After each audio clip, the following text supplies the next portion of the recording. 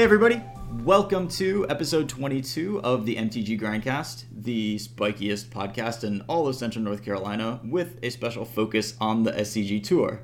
We are your hosts, I'm Chris Castor-Rappel, and with me as always is Collins Mullen. Hey Collins, how you doing today? How's it going? I'm pretty good. How you doing?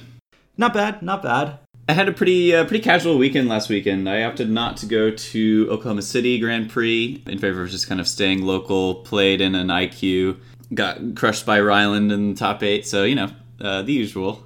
Ryland, Holy Shamgar on Twitch? Yes, yeah. So that was fun, but no big events for me this previous weekend. Yeah, I know one of your teammates top 8'd GPOKC, right? Oh yeah, huge shout out to JJ, Julian John, who top 8'd with Greentron. JJ in the Invitational the weekend prior was kind of like flip-flopping back and forth between what deck he wanted to play in Modern. And he had been playing Grixis Death Shadow, and we had all kind of like told him that, you know, his format experience, like he's a good Magic player, but his format experience with Modern in general was just kind of like lacking a little bit. So picking up Grixis Death Shadow is like a deck that really requires a lot of thought on, or a lot of experience in the format, just to know what kind of game plan you're trying to enact. So we told him that he should probably just like drop that for a little bit and try something else. And we went through a bunch of lists of things, and eventually we convinced him to play Greentron, and it worked out perfectly. And he top 8'd the Grand Prix. So that was awesome. Congrats to him. You don't need quite as much format knowledge to cast Karn on turn 3. Yeah. And he did that quite a bit that weekend, so it was pretty good, pretty solid. So, before we get too far afield here, I want to introduce our special guest for the podcast today. We have with us two-time Scottish national champion, many-time World Magic Cup competitor, I think two-time World Magic Cup top 8er, Stephen Murray. So, hey Stephen, how's it going? I'm doing all right. I've been lurking here the whole time hearing about your green friend playing Tron. No, you're supposed to pretend that you just walked in. You're breaking the illusion. But secretly I was just sitting in the corner. But sitting in the corner with his ears plugged so that he couldn't hear us. Right, exactly. That's what we want the people to believe. So, Stephen, how are you doing? How's your day going? Oh, it's not a whole lot happening I can't say anything good or bad about today other than the fact that it is very cold and I didn't go out. Did you get some Magic in at least? On account of me not being able to play Magic Online on my laptop, magically stranded at the moment. Oh, that's frustrating. An event on. That's frustrating. When's the last time you got to play Magic? Hopefully not the World Magic Cup, because that's like 2 weeks ago now. It's an unstable draft on Friday, which was a lot of fun. Solid. And I know you're really into keeping the fun side of Magic, not just the super spiky side, even though, you know, you've certainly played your fair share of high-level tournaments. So I definitely want to talk about drafting unstable and keeping Magic fun in a little bit. But I think I kind of want to start out with just sort of the World Magic Cup. I know you guys made day 2 this year. Maybe not the best performance that Scotland has ever had, but how did that go? How do you feel about that? Well, the World Magic Cup as a whole was, as always, a fantastic event to be in. Like, it feels very different from every other event. While we obviously were quite disappointed at immediately losing 2 close matches to be eliminated, still, it was such a good event apart from the... Yeah. I've obviously never been to the World Magic Cup, so what makes it... Like, I feel like I hear that from a lot of people, that it's awesome, it's a great tournament, but I don't really know exactly what, you know, makes it so good from a player's perspective. It's a little bit hard to pin down precisely because, you know, saying it has a great atmosphere doesn't really explain anything unless you're in the atmosphere. But because of the makeup of specifically a set number of players from all these different countries, it's very mixed, and it's not just as usual pro tour where the vast majority of everyone there are people who've already been there before. They're all just a shapeless mass of pros trying to do their thing. Magic Cup, there's a real feeling of camaraderie between a lot of the team players. Countries that have very, very little exposure to high-level events And for them, this is the biggest event of the year, and you can tell how much it means to be there. So, as being from Scotland, does that sort of contribute to that feeling? Since Scotland is not exactly the largest country at the World Magic Cup. Certainly, there are worse countries to be in terms of accessibility for tournaments. Yeah. Scotland has had a GP. We used to get, in the old system, made like one PTQ like every 2 years type of thing.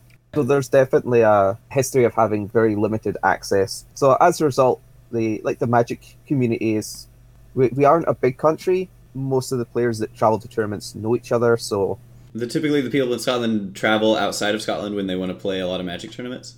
I have sort of, because so public transport in the UK is expensive for the most part. It is not economical TPTQs from England, for example. And because we're on an island, even though we're in Europe, flights out of the Scottish airports are like 5 times more expensive than like flights out of the London airports. Oh my God. To fly to Madrid, because I looked at it. Obviously, after the World Magic Cup, want to play some more Magic, I looked up Madrid flights, and they were all like £150 or something.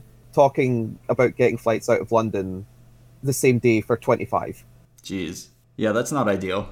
How have you been able to manage that? Like, do you just have to limit the number of tournaments that you go to, even when you're trying to grind pretty hard?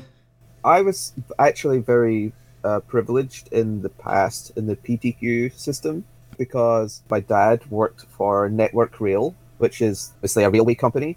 Part of his employment perks, his family got train passes. So I was able to go to England taking PTQs, getting a lot more experience and qualifying for Pro Tours from raiding England over and over again. From raiding England. Well, that's a Scottish tradition, right? Surely it's not very successful, which I guess is appropriate. Excellent. One of the things that people get really into, or at least like kind of excited about with the WMC, is that, that national pride, or at least you guys seem to have a lot of fun with the kilts and the woad and the caps and that sort of thing. How did that all start? Like whose idea was that, I guess? At like big events, I'm always a fan of sort of dressing up fancy.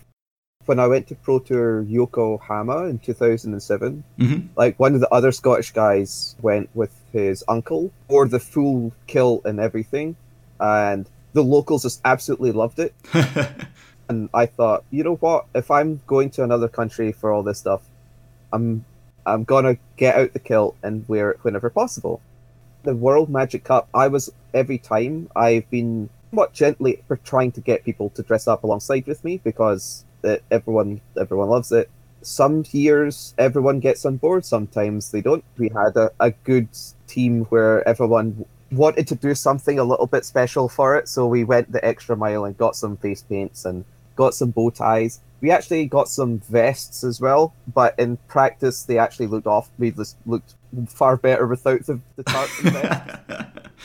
Excellent. Well, I'm glad that you put some care and thought into it. Well, it's definitely one of the fun things about the World Magic Cup is when do try hard. Like a lot of the South American teams of previous years have been outstanding. This year, when at the start of day one, like the Mexican team turned up and they had a bunch of cool stuff on as well, and started dancing around a little bit and like waving stuff at us. Or we sort of like postured up to them, and just when they were like, is this a battle? Duncan like stuck his hand out and said, "Friends," and then we all shook our hands. So then from that point on, whenever we walked past them, we would just like make pointy fingers at them and go, "Friends." That's awesome. I think that kind of like illustrates the atmosphere that you were talking about a little bit, where it's hard to describe, but if people are just kind of like having fun doing their thing, that can definitely kind of like illustrate the attitude that everybody has at the tournament. Yeah, definitely. Steven, I know you've talked in the past about like how important having fun at Magic tournaments and having fun while playing Magic is to you. Like, is this a part of that? Or, I mean, I guess obviously it is a part of having fun at a tournament, but do you want to talk a little bit about sort of that philosophy? Yeah, well, I would definitely say that a lot of people seem to have this problem with being able to simultaneously try your best during the game, have fun at the same time. I mean, it seems to come sort of naturally to me, because even though I'm smiling, I'm talking to people, like I'm jokes and stuff in the middle of the game, I'm still trying to play my best at all times. If I wasn't having fun, like there are definitely lots of people out there who are going to every tournament they can, not enjoying it, and they just, anytime they don't spike it, they just feel miserable afterwards, and that's just not very... Yeah, not even very realistic. And obviously, to each their own. Like if it's if some people will approach Magic more like a must be conquered rather than a game that is also incidentally very fun.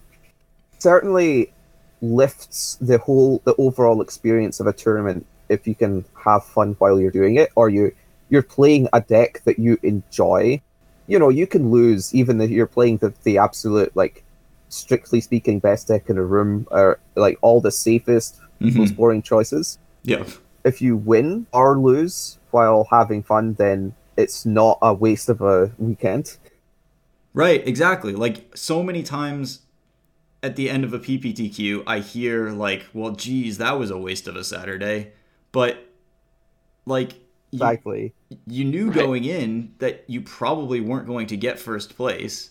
You got to find some way to make it worth doing, even if you don't get first place even if you're not the 1 out of 30 people there that wins the tournament.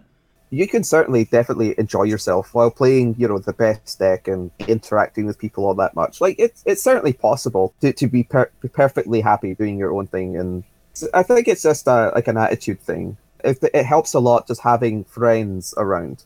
Yeah. Where even if you're having a bad day, everything just seems a lot better. Yeah, and I'm sure that team tournaments are helpful for that sort of thing. I mean, I've actually had very few like team GPs in the past. Probably more World Magic Cups.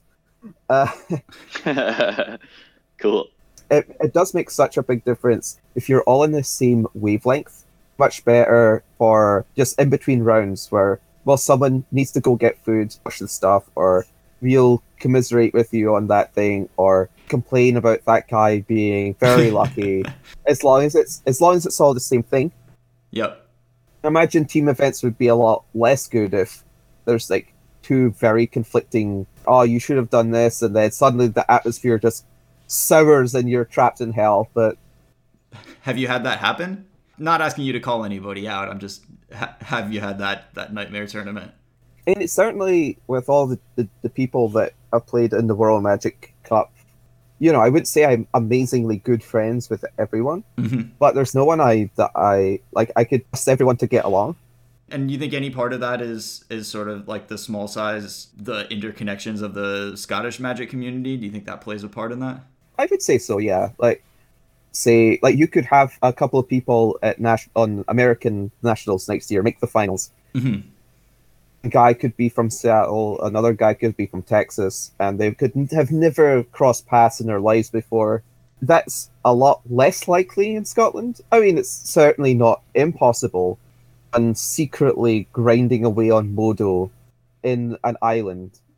They come up Smash Nationals next year, and we'll be like, wait, just the in-tournament atmosphere in Scotland seems to be friendly, even no matter what tournament it is anyway.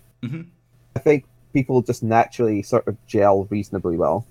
That's definitely pretty good. And probably something that comes from just like, you know, everybody being more, like all the faces being more familiar. Like back in the day, especially from like PTQs, I used to hear some really nightmarish personality issues coming from like bigger regions that would have lots and lots and lots of professionals trying desperately to qualify for the Pro Tour. But because we're so small, it's not like a realistic goal where you've got a lot of people just trying to climb onto the Pro Tour train. People are more likely to treat each other better, I guess, because got the same people over and over again. So Right. And if you're alienating people, that's not sustainable in a small community. You know, if you're some sort of maniac, just being rude to everyone, being aggressive, you'll just get banned from the stores. And I mean, there aren't many stores in Scotland. We don't have enough nerds to support a comic book store every 500 meters. So is that where you do most of your, playing when you're not able to make it to a GP or whatever? Are you in a store a lot? weirdly, I was actually probably in the store in any store like about the least of anyone in Scotland, because for a long time TradeUp did not have a store. So if I wanted to go to an event, I always needed to travel a city to play in something. But to go to Friday Night Magic and then finish it 11 o'clock at night and then come home. Yeah. Where I live currently, Falkirk does have a store now, but it's like a new store, so they're still figuring things out, and it's good for playing like sweet decks at Friday Night Magics and that sort of thing. I don't think we've ever advocated going to Friday Night Magic and just treating it as a PTQ and playing as hard as you can. I don't think that's ever been. We've been strongly in favor of going to your local store and playing physical Magic there, but I don't think that the point is to go and play as hard as you can every single time you go. Absolutely. I think depending on your demographic, where if you're at a store that has a lot of spikes, because this is a spiky podcast, it's absolutely no problem turn up with the best deck at Standard week after week. If you're going to a store, they've just opened up, everyone there's only been playing a few months, there's no reason to be that guy that turns up and murders people with the tier 1 deck of the day every week. And it might encourage some people to beat you, but for a lot of people who are just there to have fun, it doesn't give them the chance to try out new things as much. Yeah, it's just another one of those things where you kind of have to read the room a little bit and just kind of gel with everybody else's personality a little bit if you're kind of like coming in from an outsider perspective. Yeah, like if you're going to a store for the first time, if you just move into a new area and there's a new store, I would advocate going along to see what's up, just test the water. And it's a room full of people saying, hey, I'm a red mage. How about you? Are you a blue mage? And sure. You're not going to be like, actually, I'm above such feeble concepts. I only play the tier 1. You can still try hard to win, but adjust it. You can adapt to play an appropriately powered deck and still try and play that deck as good as you can, because you will still get better at playing Magic. Perhaps not strictly the best possible cards you could be playing for this event. Yeah, I think that's true. Like if you wouldn't learn anything by playing a fully powered standard deck against people's like cards put together with draft leavings. But if you sort of restrict yourself to a similar thing, then even if you're not practicing any particular format, then there's certainly lessons to be gained from that level of play. And lessons to be taught even as well. You can just like even by playing, any old deck against somebody who's still learning and still like trying to grasp some concepts. You can probably teach them a thing or two, and they'll probably be more receptive to, learning from you in the game than they would be if you just kind of like crush them with some tier 1 deck. Mm-hmm. Yeah, that's basically that. Like I usually try to make the point where learning anything by establishing that your amazing deck can beat their new player deck is help the other people in the community learn things by that they haven't seen before, using cards in ways that they haven't considered yet. Yeah, and I think that's something that we kind of is easy to forget, that just by being experienced magicians, like sometimes we can be ambassadors to new players, and it's important to, while it is important to play hard in the times where it's probably important to play hard all the time, but you have to understand what you're doing, and it's very possible to shoo people away from the game just by being dismissive or by making sure their cards don't do anything or something. We can be better ambassadors than that. I do legitimately think it makes you a better and more well-rounded Magic player, are able to look at different ways to play the game. It's like making a joke about a subject. You need to be able to understand the topic well enough to know why something is bad to begin with. If you only ever the decks that have recently like won an event, mm-hmm. play good decks and you'll probably mechanically be okay at playing, but you won't truly understand why certain other things aren't quite as good if you never try them out yourself. Sometimes you come across things that are surprisingly good against like real decks. Keep in your back pocket for a situation where this is the time for this spicy sideboard choice. Already figured out things that other people have not figured out. Yeah, I don't know that I have quite that experience with like lower powered constructed formats, but I definitely know that like I've taken lessons from limited cards that have stood out to me in limited, especially early on in the format. Like that teaches me to keep an eye out for them, in future iterations of standard. So yeah, I think there is a ton to be learned from playing, not just, pick one of the 3 most popular decks and play it at the next tournament.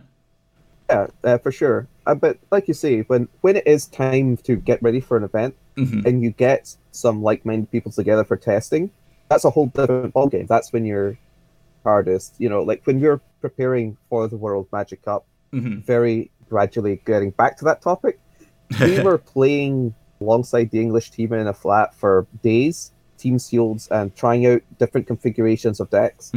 Like we weren't doing our 2-headed giant conspiracy drafts then. Yeah, there's a time and a place. It's a good way to unwind. Right. See, the thing is, the 2-headed giant draft was so much more complicated than any standard games we played. Like I can't believe it doesn't make you a bit better at Magic trying to navigate a minefield of weird effects like that. Yeah, just teaching you to pay attention to more things that you might not pay attention to otherwise. Yeah, it's like there was definitely some like conspiracy effects that we had, and we would see a card and go, this works completely differently with this effect. Yeah, It's like that, where that makes maybe sense. in the future there will be more cards like the Doran conspiracy. Future will have a leg up on how to draft the all gigantic toughness deck. I don't know. Well, yeah, I mean, IMA had assault formation, so maybe, if you have that in your back pocket, then you go win an IMA PTQ online or something like that. So yeah, I mean, you kind of doing my job for me a little bit and getting back to the World Magic Cup. So do you want to talk about your preparation for that a little bit? What did you do this year? What have you done in years past? And I mean, do you think there was anything that went wrong this year? Or not that your performance was particularly bad or anything, but just how did it go? What did you do? And would you change anything about it? Well, some of this was covered in the the Wizards interview they did. Mm-hmm. But every year we do a Tour Championship in Scotland. It's like a team constructed event in the format of whatever the World Magic Cup is. Okay. A store that feels like it can send a team along. So it's like a testing field, I guess. Cool. Yeah, I mean, that's a good idea. One thing, like as a community, that I don't know if other countries have that, where they already have, as a team that features in the World Magic Cup, you've already gotten used to sitting next to the people beside you. Mm-hmm. In the lead up to the event, I will always be messaging people, because there's too many different decks, especially when you're considering playing in different types of energy deck. Yeah. So what you can say is, in advance, I can message some people, say, hey, could you test this energy build, Cubs? And can you test this version without Glorybringers or Chandras to see if that's playable? Can you test this without any negates in your sideboard? So even before getting to the event, you can get other people who maybe aren't on the team involved, go by their feedback on where to begin. Yeah, that's really cool. And for this event, we went out to the GP in Lyon. Mm-hmm. We split up the team a little bit just to get a broader range, and once we moved to Nice after Lyon, a couple more sealed pools. But for this particular event, the Team Ixalan sealed portion was not especially bountiful in terms of hidden secrets. Right. So what, for those who haven't played a team sealed event, is it just sort of the kind of obvious, like try to build a Merfolk deck, try to build a Vampires deck, or is there anything, at least a little more interesting than that? Basically that.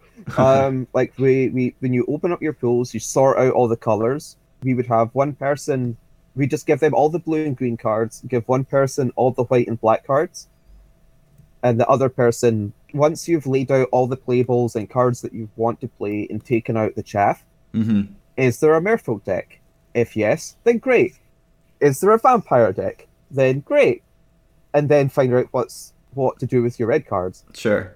It does become quite tricky if your pool is awful and there's no 2-drops, there's no Merfolk deck. And then you look at the vampire deck and then you go, well, it's very weak. So then you have to start seeing if there's which pirate deck there is. Or a dinosaur deck that you'll play.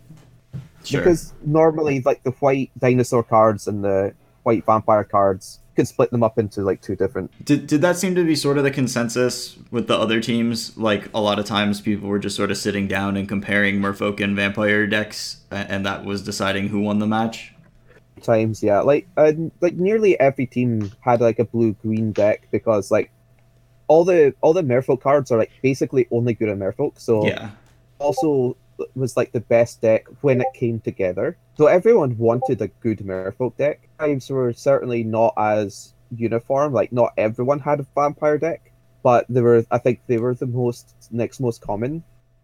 And then like white-red dinosaurs, forms of pirates were also there as well. The only one that people mostly wanted to avoid was red-green dinosaurs, unless you had like multiples of the 2-drop uncommon mana things. Yeah, that makes sense. Quite often be very clunky. Gotcha. Yeah, it definitely seems like there are formats that lend themselves better to Team Seal than this one right now. Any Ravnica block, for example. Yeah, definitely. Yeah, when you just have like primary decks that you are looking for because you so often end up in them, then I think that really hurts the Team Sealed experience. Yeah, pretty much. Standard was somewhat similar. Yeah. Everybody knows that the energy cards. Yeah. And like it was such an easy default to say, well, have your energy deck, a Hazoret deck, and have a blue-white deck. I think the majority of teams did something along those lines. It seemed like over 90% of the teams had an energy deck, a red deck, and a blue-white deck. That it just felt like every match that was the 3 decks on each side. Yeah, that's definitely the downside of having the World Magic Cup after the Pro Tour. It's an unfortunate consequence of like the energy mechanic. Yeah, and I think that just like all of the formats that were being played were pretty stale at this point, and because they've all kind of existed, like even the limited formats have existed for months now, and everybody's kind of figured out what where they want to fall in a lot of these things. So I mean, you guys ended up on. Oh yeah, you guys ended up a little bit different. Rather than playing red, you ended up on Mardu, and then just regular old Teamer, and then Gift. So how did you arrive at that particular configuration? Part of especially my hypothesis going into the event, because the easy, obvious choice would be like some kind of Sultai or like Sultai red version of energy, very commonly with the mono red deck. I thought that fully powered like regular Teamer was just going to be great against the Sultai decks. Yeah. Generally good against mono red. Appropriate sideboarding, you're also generally favored against like stuff like Approach. Thought that like full powered normal Teamer would just be great for the field. Sure. It's also good against a lot of the random decks that people might have played. That obviously meant that like your mono red deck would not have Chandra and Glorybringer in the sideboard. You can still win easily matches with like just normal draws with Ferocidons and 1-drops. Thought that since mono red was so obvious, there were just going to be millions of plans. Like every single deck in the room plan against specifically mono red, even if they split their strategy between like say the various blue-white decks, or some of the the anti-energy cards would not necessarily be good against every build of energy. Every single team would have their consoles and a bunch of Regal Caracals and Aethersphere Harvesters, and maybe a Braids are getting cheered around as well. I was never that impressed by Mardu like going big sideboard plan anyway, and like it just has so much raw power when you when you're like your opening hand is playable, basically. Like you're making, Right. you're Can you uh, cast Toolcraft Exemplar? If so, you're good. and I thought that was in general also just better against things like approach, because you can have like black sideboard cards. Yeah. We would win multiple games from a cycling opponent. Turn 4, they would just leave all their mana open, and then we would cast Duress, settle the wreckage is no longer in their hand. Yes. Yeah, Duress is Whereas pretty good against Settle. into which blue-white deck, I think, and multiples of us on the squad also thought that like the approach decks are like the worst commonly played deck in Standard by quite a lot. Hmm. Definitely didn't want to play an approach deck. Cycling we tried. It seemed just a little bit, I don't know, bad at defending itself in like the first few turns of any particular game. Right, definitely. Gift just seemed like, because it has such a strong proactive plan, chance to beat anybody. Like it seemed like easily the best version against the red decks because of Sacred Cats, and sometimes you make a turn 4/6/6 lifelink creature. Right, right. Whatever your blue-white deck is definitely the most underpowered of your three decks. So I like that, picking one that's doing something active and trying to assemble a powerful thing rather than hoping to deal with all of their cards and win eventually. We also thought that the Mardu deck was also going to be a solid choice against red. Okay. You have, a 1-mana 1/2, even with no other artifacts. Sometimes they won't have a Braid in their deck, so they won't have any good answers to Hearts, and you have like main deck Aethersphere Harvesters. Hmm. You at least had a solid game against red, if not, like, certainly not a wildly favorable or not matchup, but we felt all of our plans were solid, and for the most part that was actually true. The matches we lost were like super close games where we're just like one or two spells off, like just winning the game, like getting our Mardu deck got a cycling deck down to 1, and then bricked off on lands for a few turns at game Sure. 3, while I simultaneously bricked off on lands against mono black. Yeah, just the the double dagger, that's horrifying. I thought things were going to be going okay, then simultaneously on my left, we're both like, oh, we need to draw a spell here. Then the spell's in a pile. This is not good. You'd think that one of you would get there between the two of you. Like the match against Austria, like the first loss to start D2 was also very close. It was like 2-1. Like the matches we lost were not far off going our way. Felt like we'd picked good decks for the environment, just like looking at like the lineups of like most of the teams, and felt generally favored against most of the lineups. Things Sure. sort of went our way, but It's Magic. it's fine. Like it certainly wasn't overwhelmingly favored, so it's Mhm.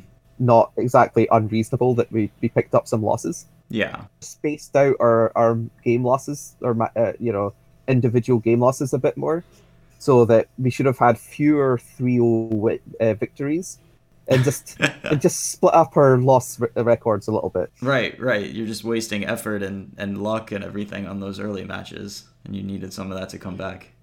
If you're at a team event and you keep 3-0ing all your opponents in the first 5 rounds, that's not the way to do it, because you're definitely all going to lose in the next. Yep, for sure. That's it's coming, and it's just not hitting you yet, and you're just waiting for that shoe to drop. So Scotland has been pretty successful over time at the World Magic Cup. I think you guys have never missed a day 2 and 2 top 8s out of, and it's only been around since 2012. I mean, you've been kind of a big part of that since you've been on every World Magic Cup team but one.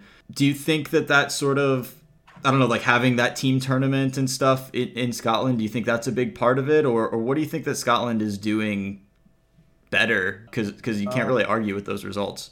Yeah, I think it helps to have, between like me and Bradley Barkley, who's been on the team every year except 2. Mm-hmm. Like there's always a sort of solid grounding in how these team events go. We're encouraging people and working together. Certainly in the past, some other countries, perhaps with like one big name player, they're not trusting their other teammates to play their matches. Like they would try and play the 3 games at once, and see it on their teammates' faces where they're distracted from their own game. With proper preparation, even if someone is inexperienced, like maybe it's their first time at a big event, like you can get them up to speed on a deck. Yeah. And I think that's something that other countries have sometimes struggled with, which we have never really have. Yeah, I mean, I've seen stuff like that happen in pretty much all team events that I've played in, where you sit down across from a team and you kind of quickly identify the player that team believes to be kind of like the captain or the best player in the team. And so often, like, every decision that somebody deems important has to be run by this one player. And I think that, when that's happening, it's just completely detrimental to, the team having success in the long run, because the players don't trust themselves, and then that one player doesn't trust the other players to kind of just play their own game. Yeah, and like if your team morale is low, you just play worse, right? If you're feeling negative about your deck, like, oh man, I'm gonna screw it up because one of your teammates is always ragging on you for playing badly. It's maybe a little bit extreme to say it that way, but it definitely feels a bit worse if you're trying your best because you want your team to succeed. If somebody loses, it's not a big deal. You win or lose as a team. Yeah, definitely. I've gotten tilted and played worse when, like, my opponent has been rude, and that's been off-putting to me. And I can't imagine, like, having that sort of feeling coming from a teammate who's supposed to be there and be my friend and be working with me. And it wouldn't have to be somebody being rude, even, but if that, like, respect and positivity isn't there, I think that can really ruin the experience and make you play a lot worse. Like, so in previous years, like, sometimes people would come up with different terminology for teams and team events. For example, you could have a Cloud Goat Ranger team.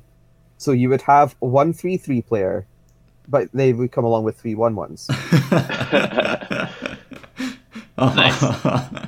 But, like, often the Acacian Town teams would actually do better than them because they were just focusing on their own games a lot better. Acacian Town being 6 mana to get 4 1/1s, by the way. If people don't know what that classic is. How could they not? How could anyone not know Acacian Town?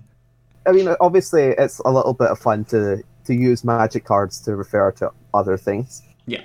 I thought it did tend to work out that way, where, I mean, it's obviously fantastic to have a wonderfully experienced player on your team. If, let's say Yuya Watanabe moved to Scotland this year and took over, you would be looking to him for lots of things. Also, wouldn't want to, because every decision has to go through him, because then that distracts from his gameplay as well. Definitely. I would say for reference that Japan's team this year was easily a crush of worms. A crush of worms. I was going to say Precursor Golem, but that seems pretty good as well. Yeah, and I mean, that's definitely true. Sometimes you get teams like that where everybody is phenomenal, but that's certainly not going to happen when 2 of the slots on the team are just whoever manages to spike nationals. So it's pretty cool that you guys tend to have someone there who not only has experience playing in high-level tournaments, but specifically has experience playing in team tournaments like the World Magic Cup. So that sounds like it helps, right? Well, for example, as a tangential team this year, because we were playing with England, like in our testing flat, because it's a lot easier to practice when there's a bunch of people in a flat rather than just 3 of you. Yeah, definitely. And I know one of the English players, Ross, hadn't really played in that many large events before. So, he was saying that he was a bit nervous in that sort of thing going into it. Throughout the testing days, he just got used to his deck, and he's obviously very capable. He made the finals at Nationals. At the start of the week, he might have regularly asked for opinions on, mulligan decisions that he could self if he was confident. Mm-hmm. And because his confidence was built up, he got to the main event, did great. As far as I'm aware, he had a very solid time. Didn't miss a single Ferocidon trigger, That's good. which That's is key. really, which is yeah, because but that's something that can be ironed out. Because if you're nervous, so like during testing, sometimes we would say, look, this got missed, and then at the event didn't miss a single one. It doesn't have, 15 years of experience to get someone like confident and practiced in a deck. You can do just as well as. Yeah, and it sounds like, one of the things you don't necessarily see a lot because it's behind the scenes, but it sounds like the World Magic Cup is an opportunity for some of the players to grow a lot, because I'm sure, he's a better player just in general after all of this preparation. Sure, I mean, like he's someone I hadn't really met before, because he's newer. I think he's played in like one GP. Mm-hmm. That's not a knock on anyone's like inherent ability or anything. Right, of course. By starting to play Magic at a more recent date than someone else, I'm trying to say as much as possible that he did great and like everyone else did great. But if this was like a different team, mm-hmm. let's say somebody was going into like a different team and they're not feeling as confident, you could easily just run him into the ground, being dismissive. Like, it doesn't need to be like, if you're in a team and you're hearing your teammates say something like, to win this game because we can't trust Steven to win his match, that's just gonna tank your performance. Yeah, no kidding. Yeah, I mean, that's definitely an excellent point. And I've definitely heard people say that based on, like, matchups. But, yeah, if people are saying something like that based on, like, their perceived skill of the player, then that's probably pretty detrimental. Yeah, to clarify, obviously some matchups can be unwinnable. But if you're, let's say, for example, I make a mistake in round 1, and it could cost me a game. Keep saying, like, look, I don't know if I'm going to be able to concentrate on my match. Busy looking at Steven to make sure he's not doing that same thing.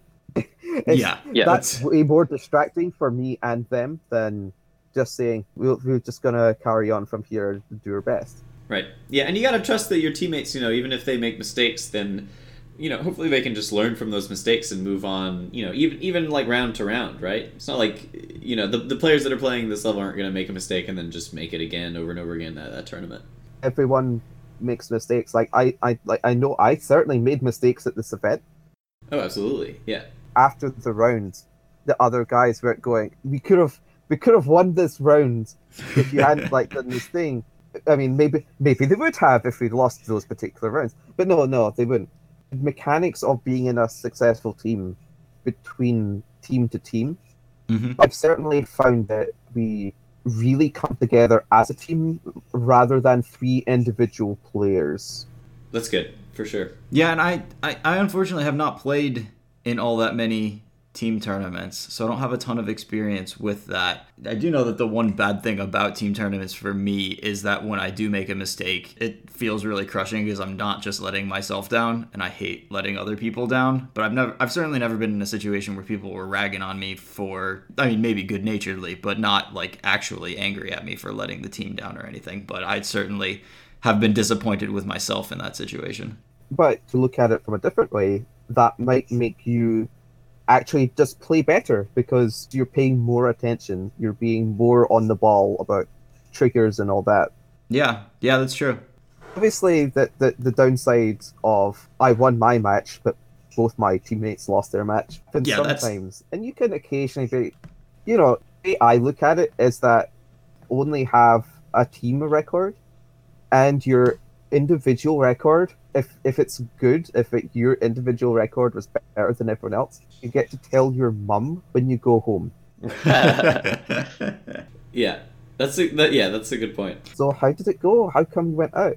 That is your time to be like, well, I won every one of my matches, but unfortunately, Yeah, typically when I play in team tournaments, I just don't keep track of my own personal record. And sometimes that's due to the fact that, my teammates are finishing before me, and then I just kind of like lose track because I haven't finished all of my matches.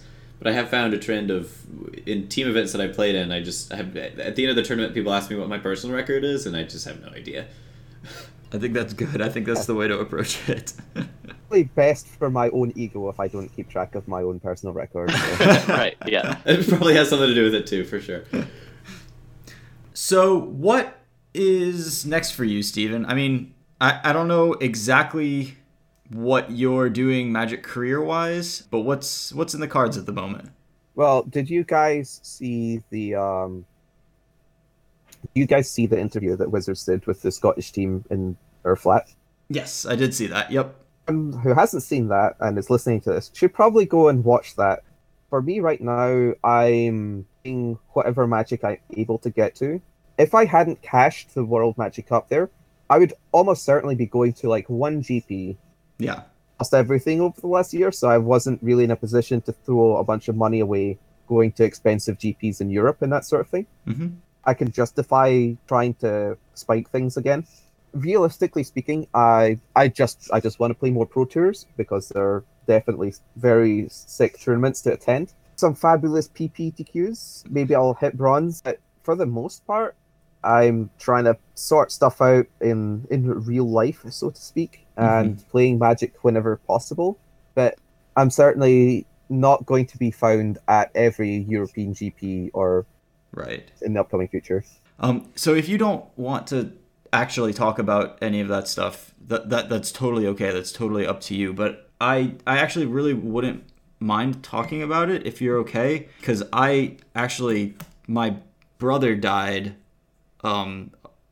not long before Yulia did, and that's actually, like, he taught me how to play Magic, and I don't know that I really have like the words to talk about this, and I have no idea if this ends up in the podcast itself or anything like that.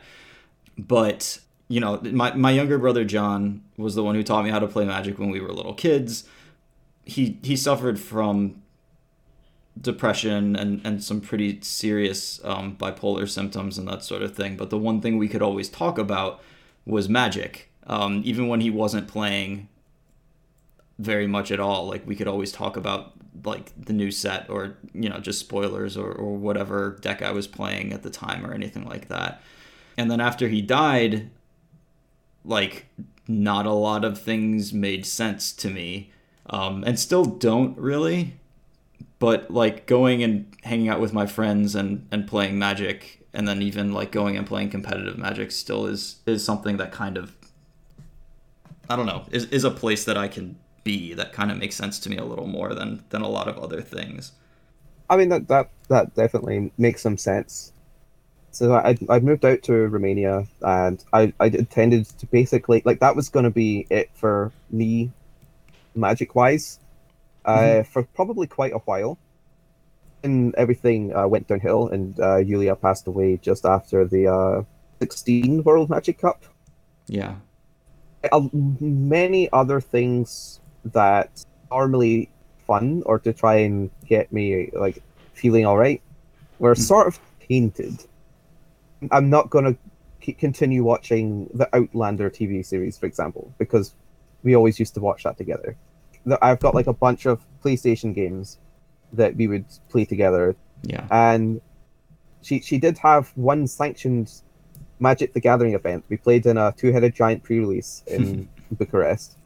Magic is still mostly separate from that, and since I've been with Magic for clearly over half my life at this point, yep, I have a lot of the same negative feelings towards it, and it's something for me to obsess over. Obsessive personality when I'm like getting into something. Yeah, definitely. Be thinking about stuff a lot, or like things will be, you know, if I'm, you know, sometimes I pick up like a new game for a while, really into it, and I'll be thinking about strategies and stuff a lot. Magic waxes and wanes exactly how much I'm into it at any given time. Excellent place to sink my thoughts. A very thin silver lining in that while I was over there, I'm not going to be able to qualify for Kyoto. So I was not going to have like a constructed deck. I mean, I guess I could have just bought one, but then there was only going to be like 2 PPTQs in the entire country, 8 hours bus away. So the Magic scene in Romania is not exactly bustling in terms of PPTQ locations. Sure. At least when I got back, I'm like, hey, Yokohama, go to Kyoto, since I'm like a sort of secret weeaboo, I guess. Well, not so secret anymore. At least a couple of people are listening to this podcast right now. No, they know I like the animes. Oh boy, what Uh, are you gonna do? yeah, but you know, I also really loved like all the temples and stuff like that. Yeah, So I was like, I want to go there, and it provided reason that I would actually leave the house instead of curled up in a ball under a blanket. yeah, man. That completely makes sense to me. There's just so few things that are capable of like occupying my mind in a way that like I can feel better. And like magic has definitely been one of the few things that I can just do.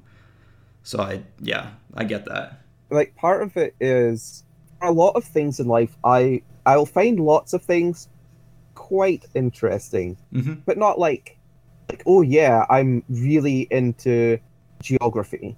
Yeah, That's it's interesting, but I'm not motivated by it. That's like the same by for lots of other things. Qualifying for the Pro Tour was a good enough motivator to want to try. sure. It's a very small consolation prize, but yeah, I want to try to qualify for Kyoto. Was something I actually did care about a certain amount. The last year would have been a lot more difficult because like when you don't care about things, then that's when things start to slip downhill, Yeah, in the sense that like, well, you need to get back in the job market, but if you don't really care, like down on your heart feels pointless, and you know why even work? It's not really a true motivator to yeah, get you going again. Like a lot of that still is fairly true for me. Like it's like something I don't need to say with any qualification. Like to play more cards, and I would like to win events and qualify for things. yeah, for sure. I totally understand that. When I go into work, I mean, I've had a couple of different jobs, in the past year. It is so difficult for me to go in and think this is important. But somehow, when I go to a tournament, whether it's a small one at a store and I'm hanging out with friends, or if I've gone to a larger one, like I'm all in. Like that's what I'm doing. And there aren't a lot of things that do that to me anymore. I'm sure like psychologists have done studies about this, but like when you are in certain environments, like your train of thought, like your the way you think literally changes. When I'm in a tournament and I'm applying all the things I learned, like I definitely play very differently at a tournament. I've focused a lot more. Like I'm definitely not the best playtesting partner in the world because I quite sloppily, and I'll be like, wow, why did I do this? Then when I'm at an event, I would just never do like most of these things. But when I'm at a tournament, like the rest of the world just seems to vanish for a while. Yeah. That's definitely good for me, I think. Yeah. I think it's important to have that every once in a while. So yeah, I get it. I agree completely. I kind of think where like if I was at like let's say I was younger at school, like I could come back and play. You're sort of immersed in your what you're doing, and you're not paying attention to stuff. But if those things that used to do that are now associated with trying not to actively remember all the time, you need different things. So Yep. fortunately, Magic and doing the best I can at Magic tournaments, excellent way for me to get out of my shell and back into the world. Yeah. For as much that Magic the Gathering tournaments count as the real world. I know what you're saying there. Yeah, you go to a Magic tournament and it's definitely a bubble, and it's not representative of like humanity in general or anything like that. But it can be an important part of your life, and the friendships that I've made through Magic have been like super real friendships. Having it there for me has been pretty important during some rough patches, and it sounds like it's not so different for you. Yeah, I'm glad you mentioned that actually, because certainly lots of Magic players have come up to me, a lot of the English players as well, because I used to go down there for PTQs all the time. Hmm. Like they'll come up to me and be like, I'm very sorry to hear about stuff. Give me a hug, all that kind of things. I mean, people will say, if you need anything, let me know. Mm-hmm. But they're just saying it on the assumption that you're not actually going to ask them for anything. Right. Whereas a lot of Magic players, ones that I don't even know that well, and I would never think of asking someone I didn't know that well for help with certain things, have went out of their way to make themselves available. I'm like, wow, they helped me. I guess they like me better than I thought, which is it's like a good feeling to know that people that you maybe don't hang out with all the time think of you, and that also helps a lot. So yeah, definitely. Cool. Well, yeah, we definitely went off on sort of a heavier topic than we usually hit on this show, but I'm glad that we got a chance to talk about that stuff. I'm sort of a little bit more well practiced at talking about it now. Yeah, you kind of get there eventually. I don't know, anything else that you want to talk about? We're kind of getting to, sort of the length that we like the episodes to be at. But if you've got anything that we haven't hit on yet that you'd like to, we definitely should make sure to. I think so. I think we've covered most of it. I will point out, however, yes, that at the start of the show that you said I was a 2-time national champion. Oh, are you a 3-time national champion? I will point out, however, that the number is higher because I've been captain on the World Magic Cup until there wasn't a Nationals to win. Ah, okay.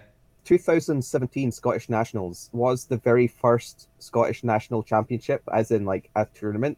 Okay. 2006. And I also won the 2006 one. I've been the reigning national champion for like 11 years. So That's amazing. I think that's fair. I see no fallacies in that claim. No, definitely.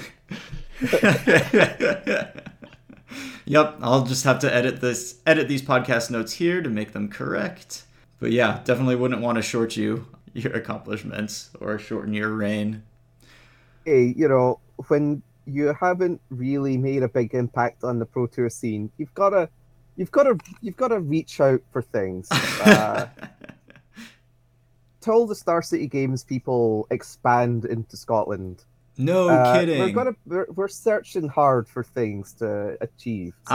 I am actually, that is actually one thing that I wanted to ask you about. So I've been looking, I'm here. I want to try to play Magic if I can, as much as I can. And I've traveled to a couple of PPTQs, and clearly I know when and where the GPs are. But do you have any advice on how to play Magic in Europe in general? I'm not up to date on some of the like legacy type events. I know sometimes there are European like legacy like vintage type things knocking around. Sure.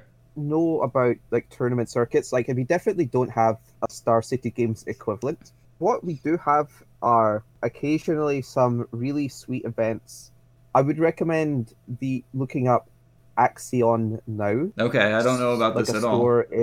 A game store down in England. They have these mega weekends. So these are being run by a tournament organizer called Francois. Puts on the most absurdly good tournaments. So there's one in the start of January, for example. It's the mega weekend where there's a mega legacy event and a mega modern event. The legacy event has like just tons of jewels, boosters to be handed out, like crates, like a case of booster boxes. And the mega modern event has the grand prize of winning 2 like flights for you +1 to anywhere in the world that you would like to go. Oh, that's awesome. And yeah, like and still like a crate for everyone else at top 8s and tons of boxes for everybody in like the top 32 and that kinds of like they're just amazing. Cool. The flights are 2 flights to anywhere you want. It's because like the last one, if you win, you get 2 flights to Vegas. Oh, for the GP weekend? People actually complained that, well, I can't go to Vegas. Wow, just not good enough. How about we make it even better? What if you want to go to the GP in Sydney? And, they will get you flight to Sydney. These are events that I would never miss if I can remotely help it. They're usually held at very accessible points like airports in Birmingham or something like that. So it's not very difficult to, even if you're living in Germany or something. Gotcha. Awesome. That is really good advice. I didn't know about these tournaments at all, but now I'm pretty excited to hit them up. They usually get sold out in advance. You know, Okay. like they'll have like a 350 player cap or something, and I'm probably going to, like, I will go and play in the Legacy one if someone can lend me a Legacy deck. That's exactly what I say every time there is a Legacy tournament. I'll probably go play if somebody can lend me a Legacy deck. I haven't been brave/foolish enough to invest in Legacy so far. I've managed to resist the siren call. I know. The many enthusiastic Legacy players who have multiple Legacy decks. I'm sure one of them can help me out on that regard. Yeah, that's good. That would be awesome. I love playing Legacy. I just don't play enough of it. I'm terrible at it because I don't play enough of it, and then that also definitely keeps me from wanting to buy cards because I mean I'm not buying Underground Seas. That's not happening.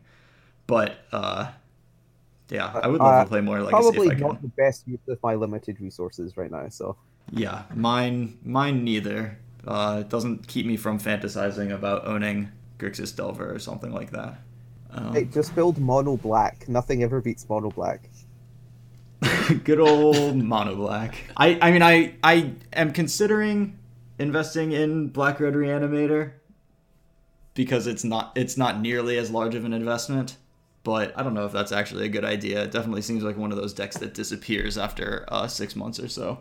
I wouldn't know anything about that. Okay, well I think that with that we've pretty much covered everything. Is there any place on the internet that people can reach you if people want to like ask you questions or talk to you about anything? How do they get in touch with you? I do have a Twitter at Jex Murray down somewhere, so I don't need to spell it out. Occasionally post a blog thing. Cool. They're also linked on my Twitter, so Awesome. Yeah. but So I wouldn't go expecting like any like hot top secrets or anything, but just when I feel like it, I will. yeah. And Yeah. if you're like feeling masochistic, you can like read some of the older posts, and then people can cry at them.